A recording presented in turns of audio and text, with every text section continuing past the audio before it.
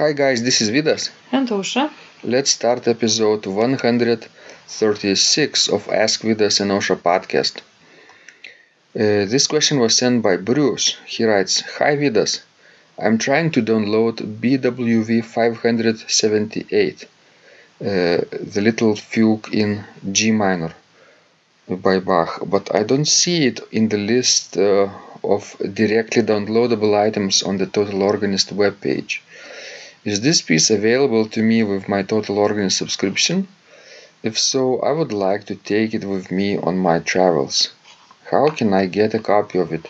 I would really like to review and understand your recommended fingerings while I'm on the road. Thanks. Cheers, Bruce. So, Bruce is a traveler, right, Ausra? Yes, that's what I understood from his question. And not always he has an access to a real organ. That's right.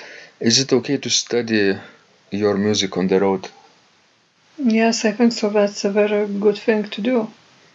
Because this keeps you sort of, still connected with the music that you are playing. Somehow I sometimes see people miss their practice because they don't have an access to an instrument. Somehow either their church is far away or they travel too much, right? Yes, that's right. So, but it's okay probably to simply take your music with you and practice, let's say, on the table or not. Yes, I still remember while studying at the Lithuanian Academy of Music with Professor Degrees, Leopoldas Degrees.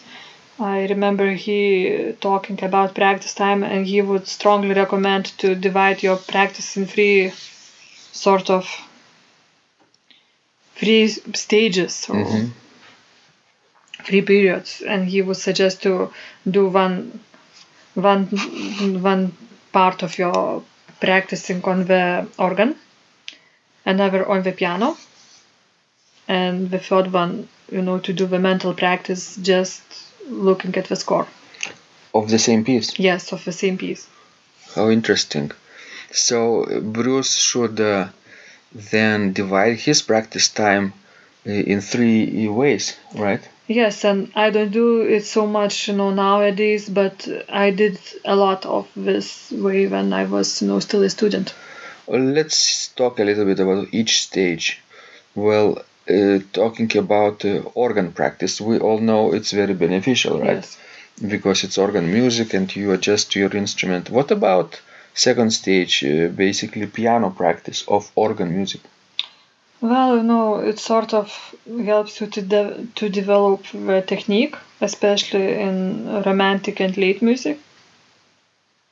It's very beneficial. I remember, when Bruce Nesvik at Eastern Michigan University was, he came to visit our school at the improvisation symposium that Dr. Pamela Reuter-Finstra,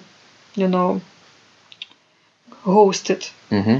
And was leader, initial leader of it. And he came to give some master classes of improvisation, and he also had to perform a recital at Peace Auditorium. And I remember he was playing the symphony by Louis Verne. And I remember that he did some of his practice on the piano. Do you remember which symphony was it by Verne? I think it was the first symphony. The first symphony, yes. And the famous finale. Yes. Mm-hmm. I love that finale. It's so nice. And so he found it very beneficial to practice that music on the piano. So it will never hurt, It's a good way. Plus, most of us have access to piano much often than, organ. Mm-hmm. Than access to the organ. So I think it might be beneficial too. It might sort of give you more time to practice in general. And let's say if you have access, you don't have like home organ, and you really need to work on your fingering and on technical stuff, you really don't want to do that at church. I just can't imagine doing that at church. Even though, Especially like now, church at St. John's is where no tourists coming all day round. I would not want to know. It would be sort of like washing your underwear, in front of all people. That's the same when you are working on those details and working on the text. except I would think that a lot of people wouldn't even understand that you're washing your underwear. I know, but I would understand that. I would not want to show that, my sort of kitchen in front of everybody. Just in case Bruce Nesbitt comes along, right? I remember once when I was working on Vater Unser from Klavierübung Part 3 at Cornerstone, and I thought I'm perfectly, alone, and nobody listened to me. And then I just heard that somebody actually is in the chapel and is listening to my playing. And it was Olivia Latry and Jean Bidian, so I just felt so embarrassed. And why? Well, I wasn't at the concert stage in that time with my, playing. I was just simply practicing. But that's okay, isn't it? Yes, that's okay, but that's not the most best feeling. You wanted to appear superhuman Yes, in front of yes, Olivier Latry. Yes. And what did he say to you? Well, nothing, But when he played himself too, and I sort of had a private recital played by him. On the old ancient organ? Yes. It was wonderful. So interesting. Yes. A lot of people think that Olivier Latry is a master of the French symphonic music, but it's not really the case.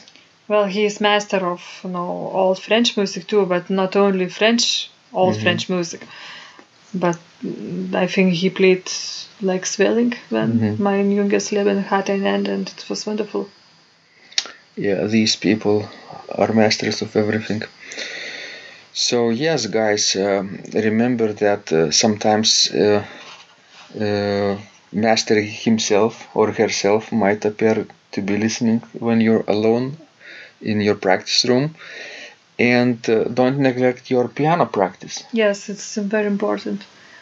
And also, if you travel a lot, then just look at your score. You may play on the table, or you may just sing, the lines in your head, or loud if you can. From my perspective, I can remember that whenever I have trouble with my technique of the manual parts, whenever I play them repeatedly on the piano, especially in a slower tempo, my technique really improves on the organ too, of the same piece. It really helps. I remember practicing this of the concerto of Handel. One of the concertos, I think that this was in G minor? Or not? F major. F major. In Nebraska. So yes, it helps. And whenever I travel, right, sometimes there is not enough time on the real organ to practice for you. I remember practicing in my hotel room on the table, putting those thick pillows underneath me so that it would be like a organ bench height, and practicing my recital pieces. This was in Paris, in La Madeleine Church, and the recital was quite, I think, normal. I think it wasn't a scary feeling at all, even though I had like maybe 45 minutes or so to prepare. Yes, because that mental preparation is very important. You can even prepare for a recital at home while looking at the specification and prepare those registration changes in advance. And when you get to the real organ, you will be almost ready. That's true. Because it's the most important thing how much time you will spend with the actual piece. In either way, either playing or on any instrument or singing it. Oh no, just looking at the score. So mental practice is one of the ways, right? Yes. It's I wouldn't even say it's less important than instrumental practice, because remember that experiment with basketball players? Have I told you about this before? I think you mentioned it, but you can tell it to our listeners too. Some of our subscribers know this story, but I think I'll remind you because it's appropriate right now. There was an experiment with a control group of basketball players. It was in America, I think. Some of them were divided into parts, and one part was directed to play the basketball and shoot, let's say, basketball from one position for 1 hour every day for 30 days. So basically, for 1 month, they shot the basketball from one position for 1 hour. And the second group did this only by imagining the ball, imagining picking up the ball and targeting the basket and releasing the ball and visualizing the path of the ball and imagining hitting the ball, the target, and so forth, basically for 1 hour every day. And the third group, they were directed not to practice basketball at all. Just forget about it for 1 month. And you know what happened, Osha? They afterwards compared the results. So how was the results? Okay. This group, which practiced the real basketball, right, physically, they developed their technique results by, I would say, like something like 28%. I might be wrong, but What something about around. another group? Their group, which didn't practice basketball at all, they sort of, after 1 month,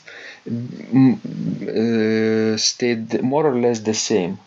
It's interesting, right?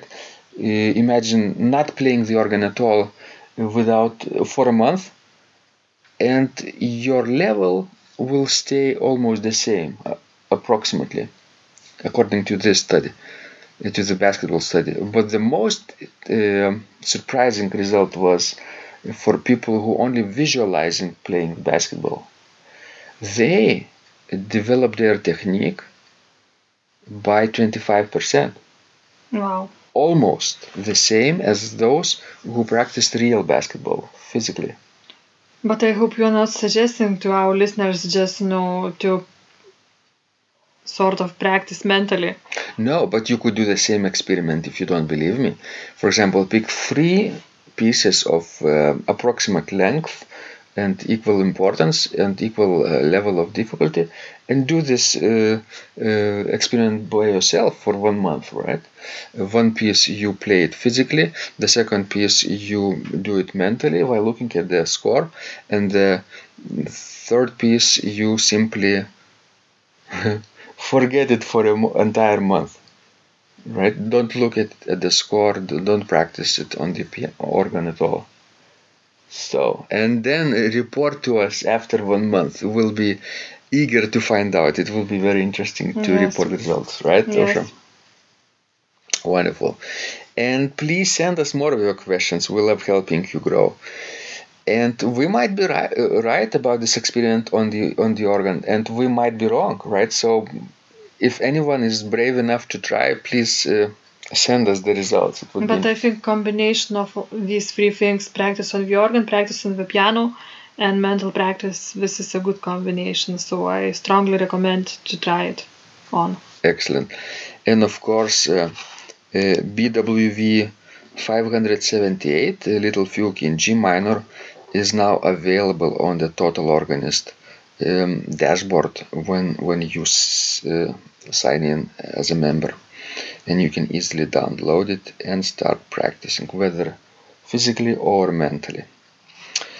Thanks, guys. This was Vidas. And Osha, And remember, when you practice, miracles happen.